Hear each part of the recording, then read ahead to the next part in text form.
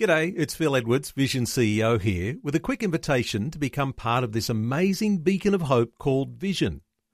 Together we can put our love into action to help people of all kinds build or rebuild their lives on the truth of God. Please consider the part you can play during our upcoming Visionathon appeal, remembering that it's your support that makes Vision possible, including this podcast. Life, culture, and current events from a biblical perspective. 2020 on Vision. As we edge closer to the end of another year, it might be a good time to focus on some of those issues that may have become obscured, while the headlines have been dominated by issues like the same-sex marriage debate, or those internal controversies in the government like the citizenship crisis. So issues like Australia's population and our immigration intake, or the decline in awareness of morality that may be fueling even greater levels of things like sexual promiscuity or easy divorce, or the increase in sexually transmitted infections.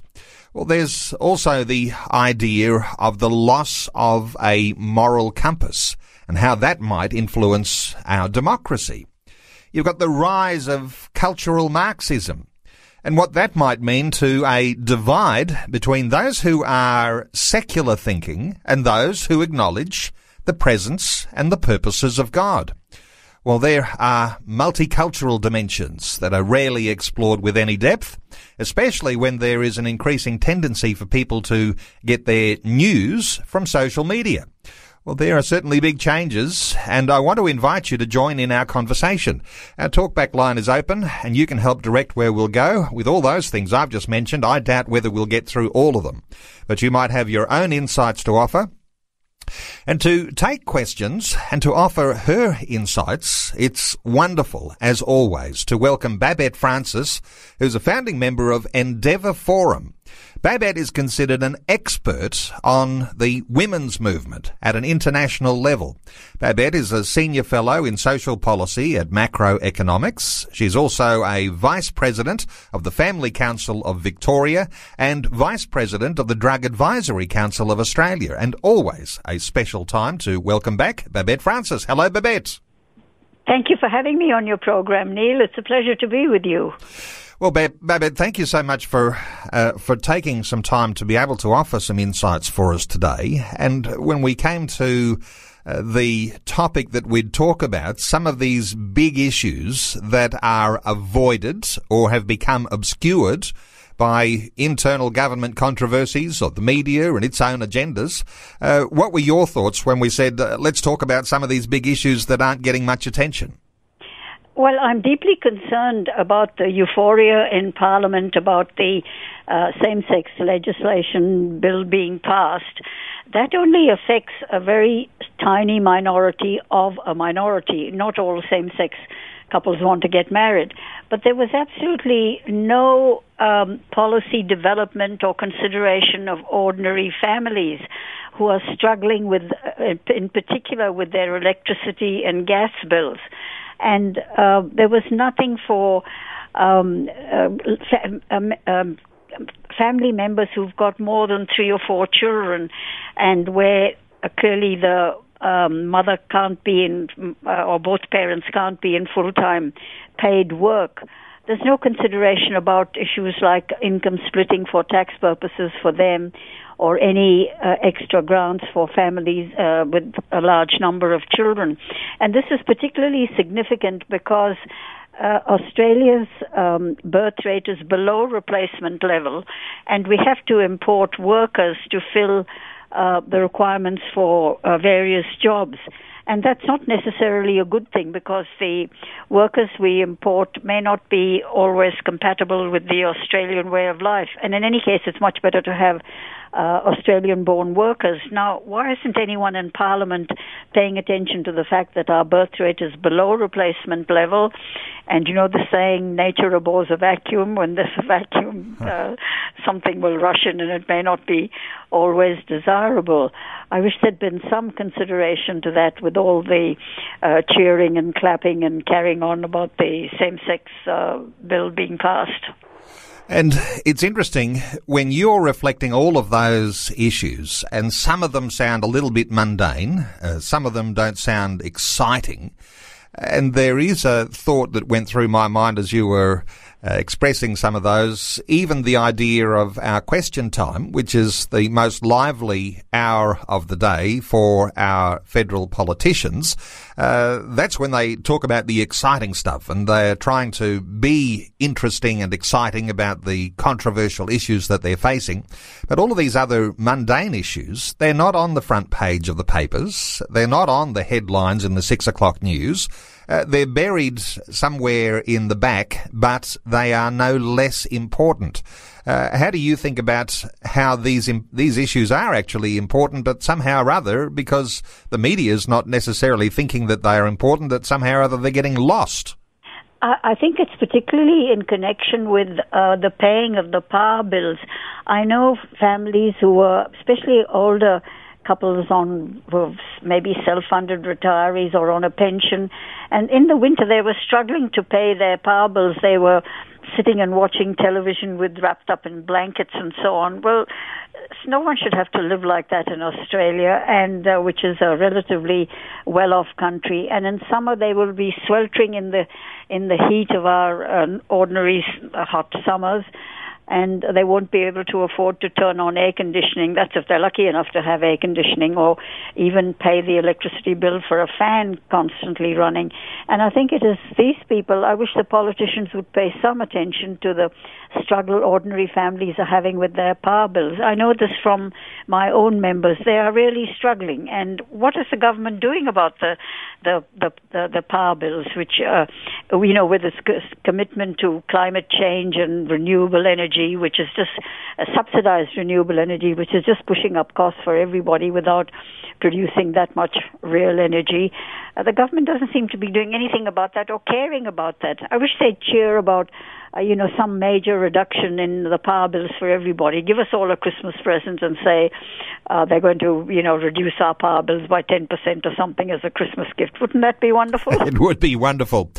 And look, it's not as though those things haven't at some points made the headlines, but because they have been overshadowed by the big debate over same-sex marriage, or by the whole issue to do with citizenship, that somehow or other they haven't appeared to be important. Of course, the image of the parliament, the image of those who are governing, those politicians, is that somehow or other they are avoiding these. When we talk about the big issues that are being avoided, I wonder if they are being avoided or if it's just the appearance that they are being avoided because other issues seem to have crowded them out in the popular media. What are your thoughts on whether they actually have been avoided? I agree with you. I don't think they've developed any rational policy on how to reduce our power bills. They've sort of exerted some kind of pressure on AGL, I gather, but that's about all. The reality is not appearing in the bills that we get. And I really resent this focus on a minority of homosexual couples who want to get married, and ignoring the vast majority of Australian both taxpayers and pensioners who are struggling with the costs of daily living. We're approaching Christmas, and many of these couples or families really can't afford much of a celebration at Christmas because they're overburdened with all the bills for electricity and everything else that they're getting at this time of the year. I know I'm horrified, so I can't, and I'm on a modest, a good income. I don't know what sort of Christmas all these families who are struggling are going to have, and many of them have got 3 or 4 little children and who will be eagerly looking forward to Santa coming, but Santa may not come, may not be able to afford to come. Okay. Let's talk about, perhaps very briefly, a number of the biggest issues that appear to be being avoided at the present time. I mentioned some of those in my introduction. when we talk about Australia's population. I mean, Dick Smith was in the headlines a little while back, and he was making all sorts of noises about immigration intake and time to draw a line, he was saying, but there wasn't a lot of debate that was going on. There wasn't two sides necessarily presented on that whole issue. We might get a little bit of opportunity to talk about that. I know that immigration is one of your favourite topics to talk about as well. How do you see Australia's population in relation to where we are here in 2017, Babette? Well, clearly we do need immigration of some kind because, as I said, our birth rate is below replacement level. And I think because Christians in the Middle East and Pakistan are being persecuted so mercilessly, I think we should give priority in our immigration policy to Christian refugees or Christians suffering persecution. I know that sounds like discrimination on the basis of religion, but I think because Christians are the persecuted group in the Middle East and in Pakistan, that we are entitled to give them preference in our immigration intake. And also, they will integrate very easily into Australian society because ours is basically still residually a Christian-based society. They won't create the possible problems with, let's say, Muslim immigration creates, where the problem may not be with the parents who come here as refugees, but it often occurs among their children, the next generation who are radicalized, because Islam does not allow them to integrate in a healthy way with Australian society. It has too many restrictions. So the children of Muslim immigrants are the ones who become radicalized and become terrorists or recruits for ISIS or Al-Qaeda or what have you. All right, there's lots to talk about there. Listeners might have their own insights. We'll take some calls shortly. Let's talk about another one of these big issues that appears to be hidden and avoided, and that is with the issues of morality. Now, as Christian believers, we have an idea of morality, but as there is a large swathe of Australians who've moved away from that Christian anchor in morality, morality is changing dramatically, and it's affecting all sorts of areas of our society. Your thoughts in general, and we can enlarge on this as we go in the conversation, but your thoughts in general about the changes in morality, Babette. I think it's very sad that morality, especially in the area of sexuality, sexual relationships, has been weakened. And I think how we should present it to a largely secular society is that morality is connected with good physical health. There is no doubt that promiscuity in sexual relationships leads not only to sexually transmitted diseases, but also to psychological mental health issues. Morality is directly related to good physical and mental health, and I would like to see programs about that recommended for not only school children but university students and the general population. This would be much better than some of the dreadful programs like Safe Schools programs, which have absolutely little or no moral base whatsoever. Well, listeners might like to contribute to this part of our conversation. There's no doubt that we are in the middle of a sexual revolution. What does that mean for morality, for promiscuity, for the level of sexually transmitted infections? You might like to have your say on that. Let's talk also about issues of the changing culture. We touched on just briefly the imbalance of minority rights, but this loss of moral compass that also is connected to this changing culture, Babette. Yes, I'm not a fan of this promotion of multiculturalism, and it's quite amusing. I made a submission to some inquiry into multiculturalism, and my submission was rejected because I had opposed the promotion of multiculturalism by people who really don't know what it means, because I was born in India and lived there for 23 years before I went to the UK and then to Australia. And India is about the most multicultural country in the world. You've got, I don't know how many, 150 languages, every religion you can imagine, and some you never even heard of. And there are a lot of just plain evil aspects of some religions. For example, sati, the burning of widows on the funeral pyres of their husband, which was a feature of the Hindu religion until the British, who took control of India, stopped the practice. There's polygamy in Islam, which is degrading to women. What are our multiculturalists doing, just promoting multiculturalism blindly without identifying the problems, the serious, almost criminal problems in some multicultures? Okay, well, listeners might like to contribute to that as well, because multiculturalism and the trajectory that we might have in Australia may be leading us into all sorts of challenges that we hadn't anticipated. You might like to be a part of that conversation.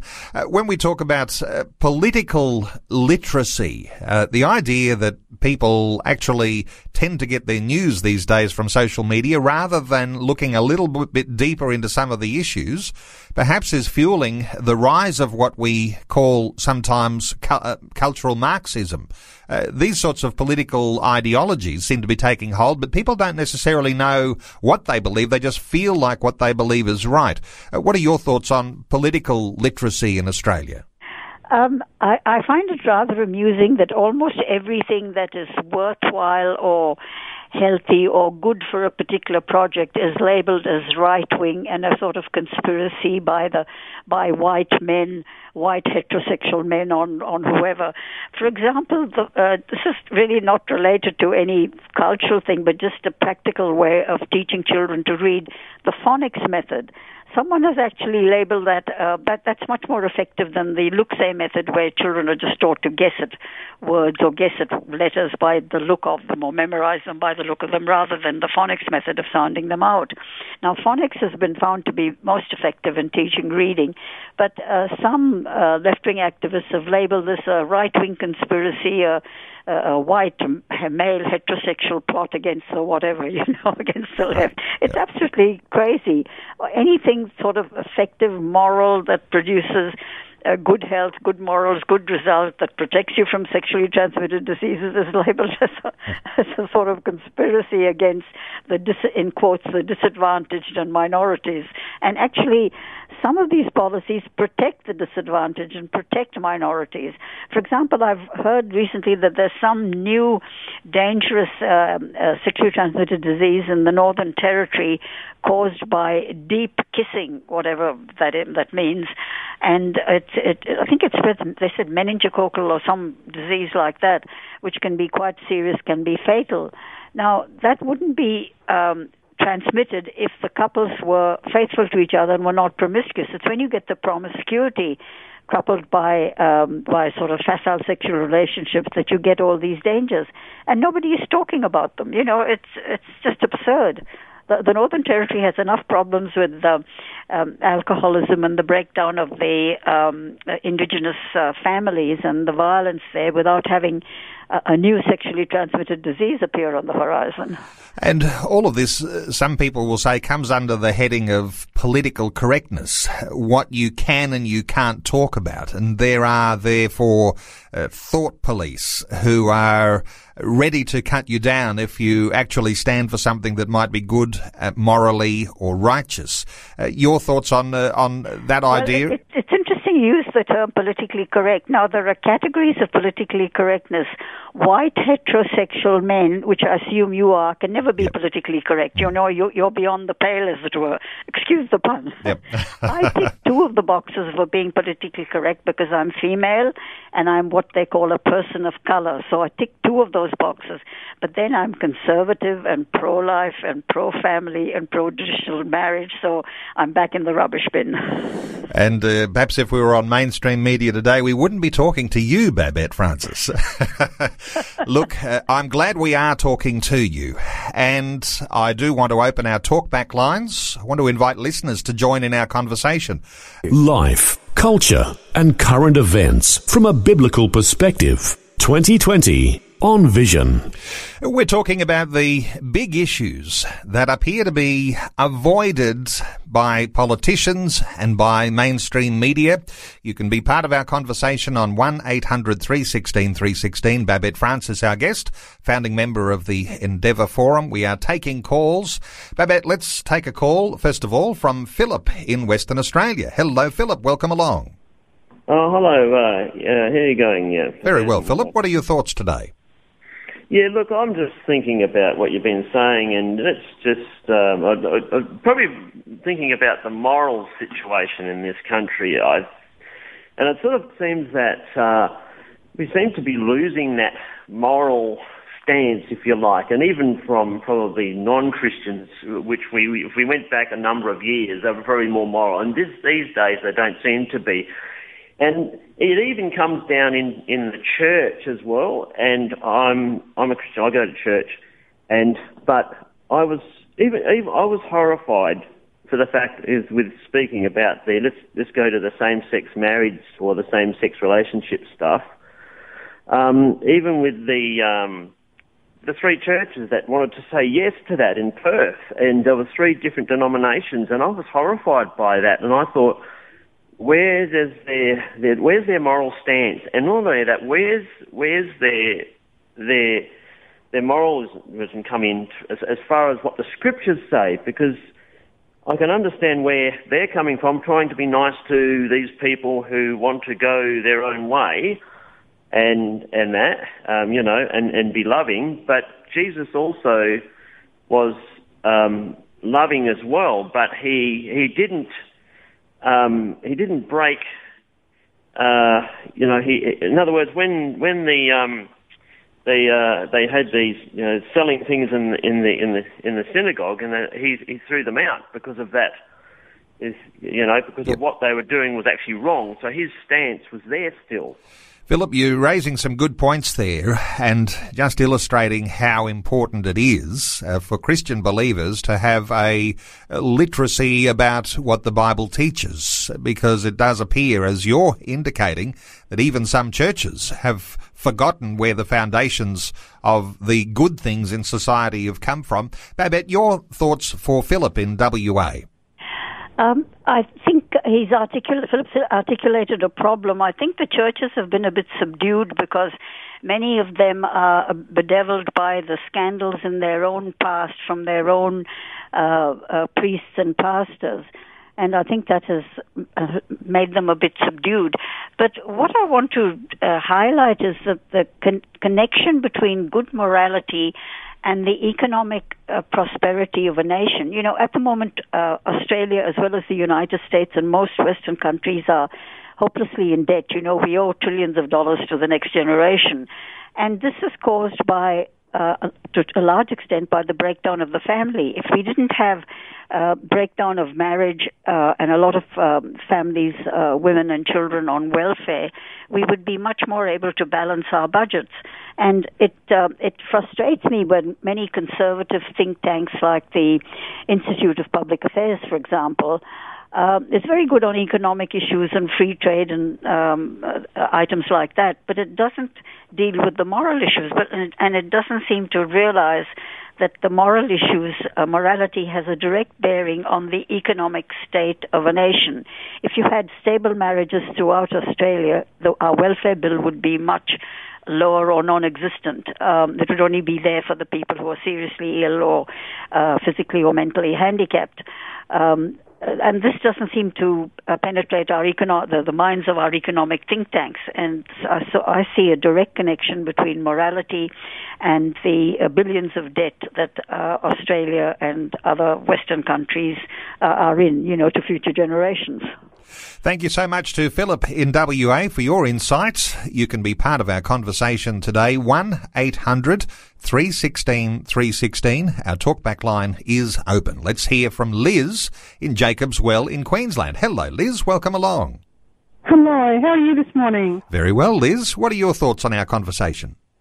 Originally, when I rang, I've been listening as I've been waiting, and I wanted to say, why is this plague around that people can't discuss things rationally? There's these topics that are just growing in number that seem to be off the table altogether. We can't talk about that because that's emotive, or we can't talk about it because it'll hurt someone's feelings to discuss it. Or I'm finding it very frustrating. And I was listening to the next gentleman talk about issues even in church. We can't discuss it, we can't bring it up, or they just don't want to touch it because it's a hot potato. I think it comes down to really we seem to be losing the ability to have calm, sensible discussion where, people are allowed to get heated and discuss it, but we don't turn off to them. We don't switch off to them. We stay open to them. And I think it would be very valid to explain to some people what Babette means by marriage breakdown costing the country a lot of money, because I've tried to explain that to a few people and they can't quite get the correlation between, the simple thing of a family split in two now needing two homes that cost money. And I've had two marriages and they both broke down because of an unwillingness, and I don't mean to be rude to my ex-husbands, but an unwillingness on the male part to discuss any issues we were having. Well, let's talk about some of those things that you're raising, Liz. Babette, your thoughts for Liz? Neil, I wasn't able to hear her very clearly. Could you just repeat the gist of what she said? What was her main point? Liz, going back to the early part of your point, you were talking about, you started talking about marriage breakdown and the economic cost of that, and having gone through, I think you said 2 marriages yourself. Sounds like the fast track to poverty by going through those marriage breakdowns. Your initial point, Liz, just remind us of the initial point that you were making. The initial point is there seems to be a whole lot more people now that are unable to discuss topics. That's right. That's the way that people cannot discuss topics openly. People are not listening, and there's always someone who is offended by something very simple. It's the idea of offence here, Babette. Well, I think the idea of offence is, to use a pun, snowballing out of control. You now have university students who are allegedly in good physical and mental health and are among the elite as far as IQ is concerned of the community, and they're getting offended by political right-wing conservative political statements. We call them snowflakes. They melt at the slightest hint of conservatism.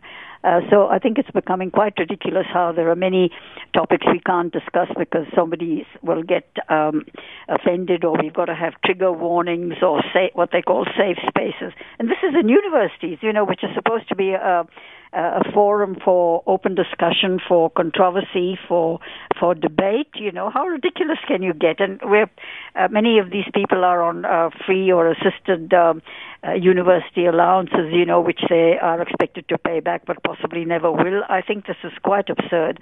And universities are becoming more and more restricted on what you can say.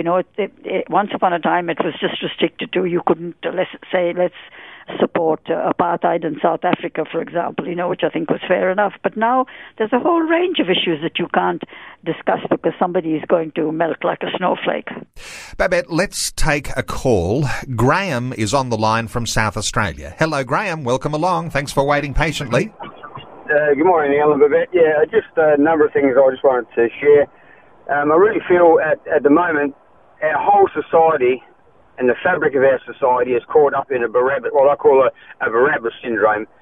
And that is that what was seen to be right is now wrong, and what was wrong is now right. And it's just all upside down.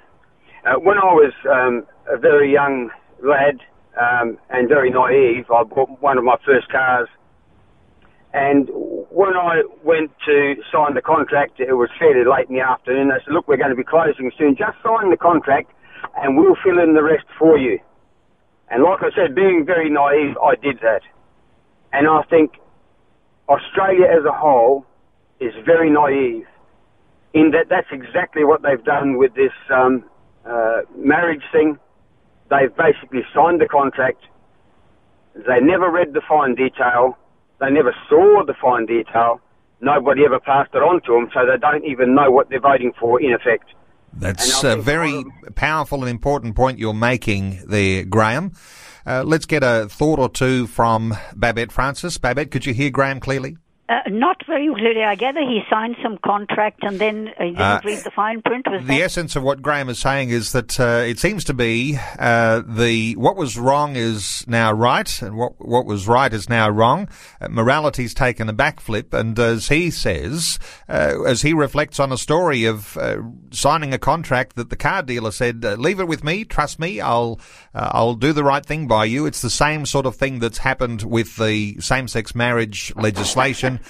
We've given the government a blank check and said, "Don't worry, we'll let you look after our freedoms," but that doesn't appear to be the case at this point. What are your thoughts for... my initial thought is that it's rather an insult to car dealers to compare them to politicians.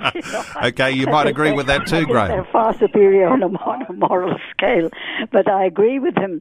It was quite outrageous that Dean Smith's bill on same-sex marriage went through virtually unamended, I think. And since then, since the legislation was passed, both Malcolm Turnbull and Bill Shorten have been making soothing noises and saying, "Oh, your religious freedoms will be protected." Well, if they were going to be protected, they could have been protected in the initial bill. Why do we have to have another inquiry under Philip Ruddock to protect our religious freedoms? It was quite clear what religious freedoms we wanted in James Patterson's amendments, and those were just rejected out of hand. I think most of the coalition probably voted for them, but none of the others. So that was just complete hypocrisy. And what was hypocrisy and just plain lying was when this bill was proposed, they said, "Oh, it's all about love, it's got nothing to do with safe schools or religious freedom or something. It's just about two people who love each other and want to get married." Well, it's perfectly clear when those amendments were rejected that it wasn't just about love and two people wanting to get married. It was a denial of the religious freedom of all those who cannot accept the morality of homosexual marriage. Okay, well, thank you so much to Graham in South Australia for your input today, and I think we'll take one little note out of what you were saying there, Babette. Be careful of politicians who are making soothing noises. I think that was one of the things you said. Let's take another call. Let's hear from Daniel in Toowoomba. Hello, Daniel. Welcome along. Hey, thank you. Thank you very much. Daniel, what are your thoughts? Well, to me, it seems a lot like the Old Testament days where Baal became the norm.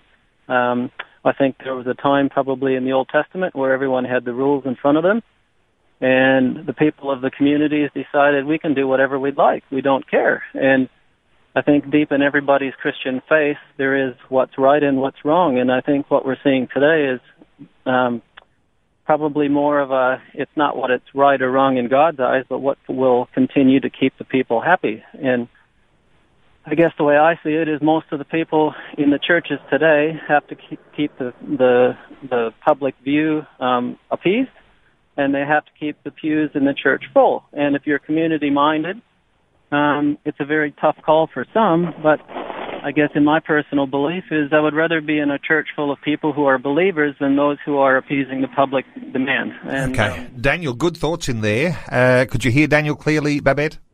Not very clearly. Could you give me the gist of what he said? Okay. Well, Daniel is saying that it's a little bit like Old Testament days where people began to worship the Baals because they'd decided that the rules that God had given to them were not really worthy of following any longer, so they wanted to do their own thing. That led them into all sorts of worship of foreign gods. There is a certain alignment there with what might be happening today. Absolutely. I'd also like to go back to the point, the issue of the morality of politicians. Your previous caller referred to, car dealers, but really car dealers have a higher level of morality than politicians, or at least they're constrained by the law. If you're not happy with your car, I think you have 24 hours or something where you can return the car. I wish we could do that to some of our politicians. Wouldn't it be great? That if you elected them on, say, January the 1st, and you weren't happy with them on January the 2nd or January the 5th, you could send them back. Wouldn't that be terrific? We've got to wait 3 or 4 years. We've got to wait 3 or 4 years, depending on whether you're talking federal or state parliaments these days. That's far too long. We should be able to send them back within a week, like you can send back a defective car or a defective washing machine. Daniel was making that very good point about when people decide they can do their own thing, apart from knowing God's law. There's an important aspect in here because a lot of our morality comes from our understanding of biblical law. This is where Australian morality and even our laws as they've been developed over the last 230 years have come from a biblical foundation of that law. But people now are discounting that biblical notion of authority and moving away from that and therefore doing their own thing. But that, of course, has consequences. It has ramifications, Babette. Absolutely. And I think even the biblical injunctions were, in a way, developed from the sort of common sense of the tribes and the peoples of that time, because they realized that if you're immoral, certainly on a large scale, it would destroy the tribe. You know, you had to preserve the economic and health and cohesion of the tribe. A certain level of morality almost had to be imposed, and because those sort of constraints have gone or are broken down now, that's why we find nations hopelessly in debt, a large proportion of people on welfare paying no tax at all, and a great deal of illness in not only sexually transmitted diseases but also mental health problems, psychological problems, and suicide. It's awful that in a relatively well-off country, a safe country like Australia, there are so many physically healthy people committing suicide. That's a national tragedy, an absolute disgrace. And linked to many of the things we're talking about today, no doubt. Thank you so much to Daniel in Toowoomba for your insight today on 2020. Our talkback line open on 1-800-316-316. Let's take a little bit of pause in taking calls for a few moments, because this issue of multiculturalism, this is going to be huge next year, Babette. You've got some more thoughts on multiculturalism, and what we started to talk about in the segment before the news was this idea, and Dick Smith was talking about it. He was saying you've got to halt the levels of multicultural immigration coming to Australia. And, of course, everybody acknowledges there's plenty of room in Australia, but the mix changes. The way that the cultural mix alters, in fact, can determine how things will look, what the ramifications, what the consequences of that might look like.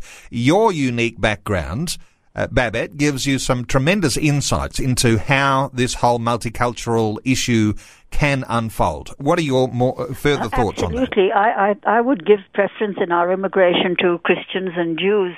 In India, sati, of course, was a horrible criminal procedure, and everyone would reject it. But India is still suffering from the legacy of the caste system, where people were divided into a hierarchy of castes, with the Brahmins at the top of the top level, and at the bottom the untouchables who did, the dirty work of cleaning up sewerage and so on. And that still persists in India to some extent. It's illegal, of course. The government, to its credit, is a secular government and has outlawed the caste system and also the dowry system, where women were so undervalued that to get them married, you had to pay the prospective bridegroom a dowry to take her off your hands, as it were. Now, to do its credit, the Indian government has outlawed both these practices, but it still persists in a cultural way, and it's very hard to eradicate. And similar with Islam, there are a whole lot of practices which Muslims say are not part of Islam, but anyway are culturally practiced among Muslims, and things like female genital mutilation, polygamy, early child marriage, arranged marriages. These are all multicultural practices, and whether they are or have not directly to do with Islam or Hinduism or whatever, they're multiculturalism, and they should be opposed. And that is why I think the only culture we should celebrate and promote in Australia is the Judeo-Christian culture, as reflected in our Bible, the Old and the New Testament. Well, there is a apparent move away from the acceptance and idealizing of that Judeo-Christian culture, because let me get your thoughts here, Babette. Given your Indian heritage, And here you are in Australia, and you hold some influential positions. What happens when those new migrants arrive in Australia? And we've seen this in so many different settings, the formation of enclaves. And then the population grows to a point where the size of that population or that minority group, that multicultural group, then has capacity to force even political change. And I know that the obvious thought is that Sharia law will be on the agenda before too long.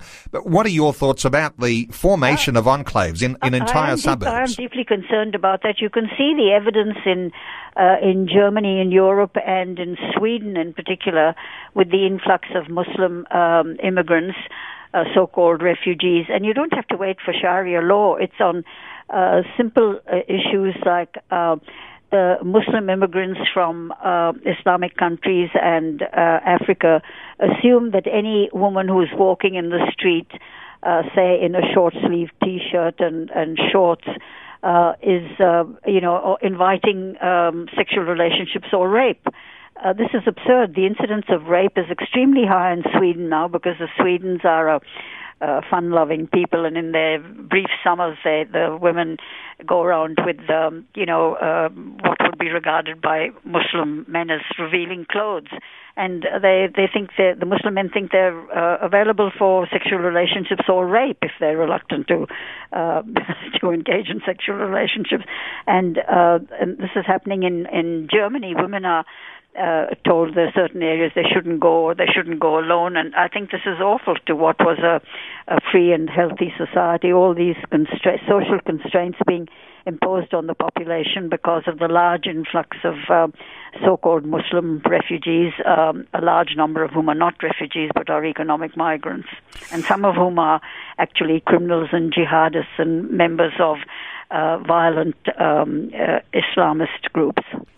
And Babette, we might say, and it is an obvious question, why does that happen in some countries and not in others? Why doesn't it happen in Christian predominance countries? Because in this marriage context that we talk about as being a biblical Christian marriage, men are taught to love and respect their wives, even to the point of laying down their lives for them.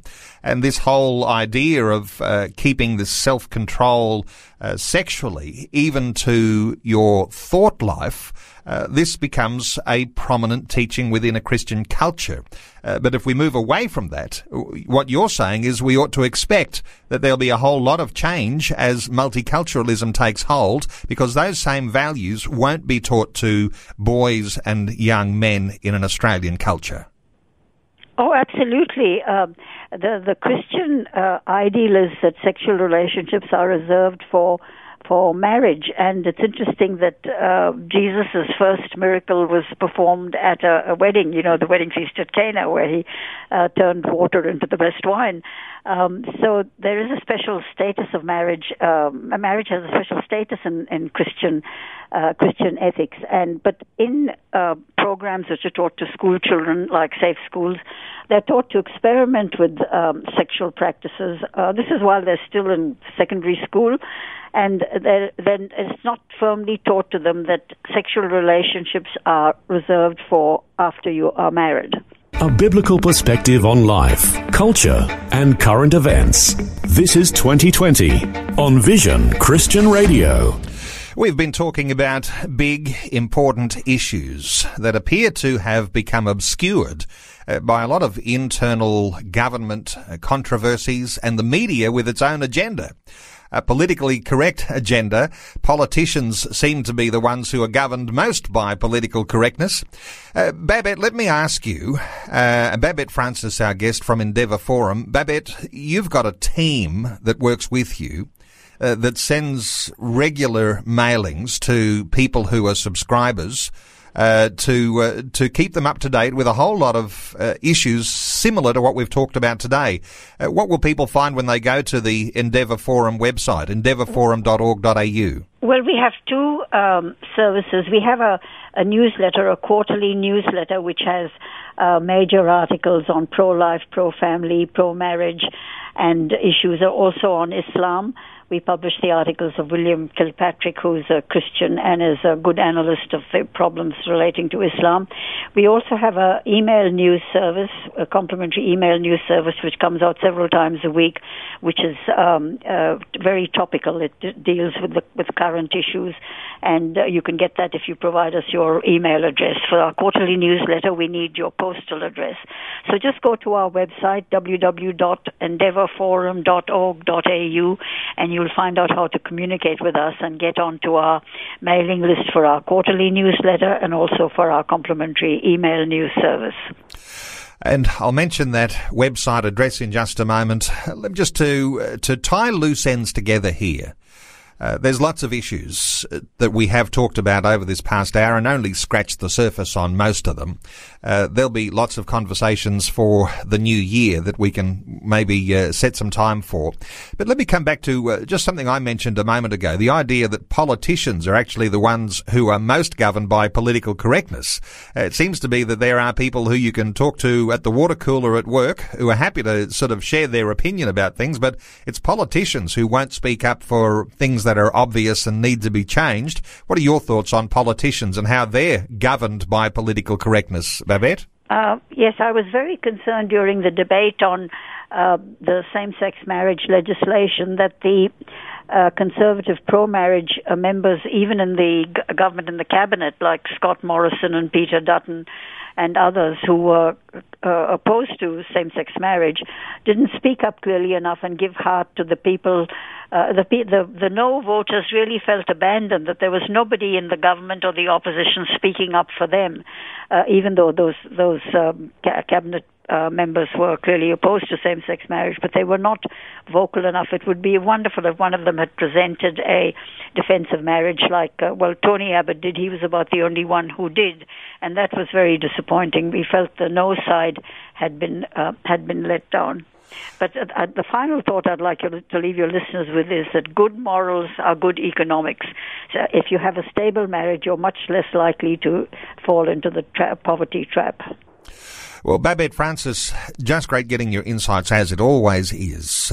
Babette, a founding member of Endeavour Forum. I'll give you that website if you want to subscribe to some of those mailings, keep up to date with some of the very ticklish issues that will be dealt with. 2018, it'll be a huge year. There'll be lots of ticklish, uncomfortable issues that will be around. endeavourforum.org.au. That's the website for Endeavour Forum, endeavourforum.org.au. Babette Francis, thank you so much for taking time to share your thoughts with us today on 2020.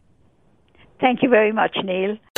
Before you go, thanks for listening. There's lots more great audio on demand, or you can listen to us live at visionradio.org.au. And remember, Vision is listener supported. Your donation, large or small, will help us continue connecting faith to life for hundreds of thousands of people across Australia and around the world. Learn more or donate today at visionradio.org.au.